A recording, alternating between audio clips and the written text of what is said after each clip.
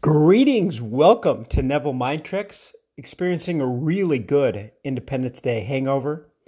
Not a physical one, a mental one, pure patriotism. Plus, my dog was up most of the night barking at fireworks. Funny thing about that is I don't even have a dog.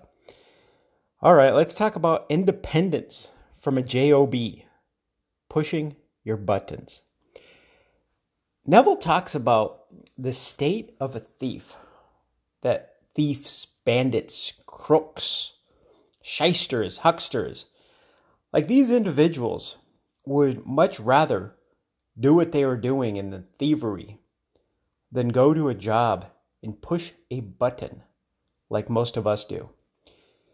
And I thought about this, and it's interesting, depending on the field you're in and whatnot. For the most part, you could pretty much break down any job into pushing a button. That's what you do, pushing a button. Curious if that's how Neville described it. In the background the other day, I came across a old call I was on. It was a money guru type call, and the facilitator asked a question. The question was, who besides me is doing what they love for money? Silence filled what seemed to have been the next few minutes subjectively. A deafening silence. And then, of course, you always got the one person that chimes in, "Oh, my phone's on mute. I'm doing what I love. Ha, ha, ha, ha." You know, you always got to get that one person that tries to one-up the group. And there's a lot of talk. There's always been throughout the ages of the difference between doing what one loves and doing what they think they should do. Different between a vocation and a job. Let's see what Neville had to say about this. Quotes. Folks compelled to spend these awkward years as anyone who works at a job spends his or her time in an awkward manner. If you don't enjoy what you are doing, then it's simply a job and you are doing something that is, to you, awkward. Awkward. So job, if you're doing something for money's sake, and we've all been there, and I'm sure part of what I do is on that too, so I'm in the same thing.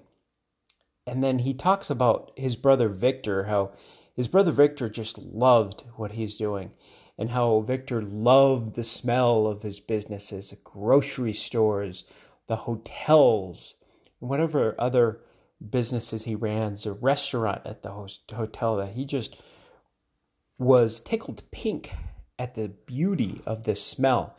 And Neville talked about how he didn't like the smell. So the question to everyone today is, are you doing what you love to do? Or are you doing it because you think it will pay in a certain sum of money? And I get all jobs are jobs. Even if one really loves what they're doing, I'm sure there's probably always that one aspect that they dread. I'm not really talking about that. I'm just talking about love. Does one wake up in the morning with just a spring in their step, the joy in their heart, where they can't wait to do what they're doing for all the right reasons? So the call to action, the Neville Mind Trick today, is to imagine lovingly for yourself and for others, all of those seeking freedom and independence from a job and going to vocation. We all need to be doing what we love to do. And according to Neville, we should all be doing that. Use the 3 prayers and go beyond. Always go beyond. Now let us go into the silence.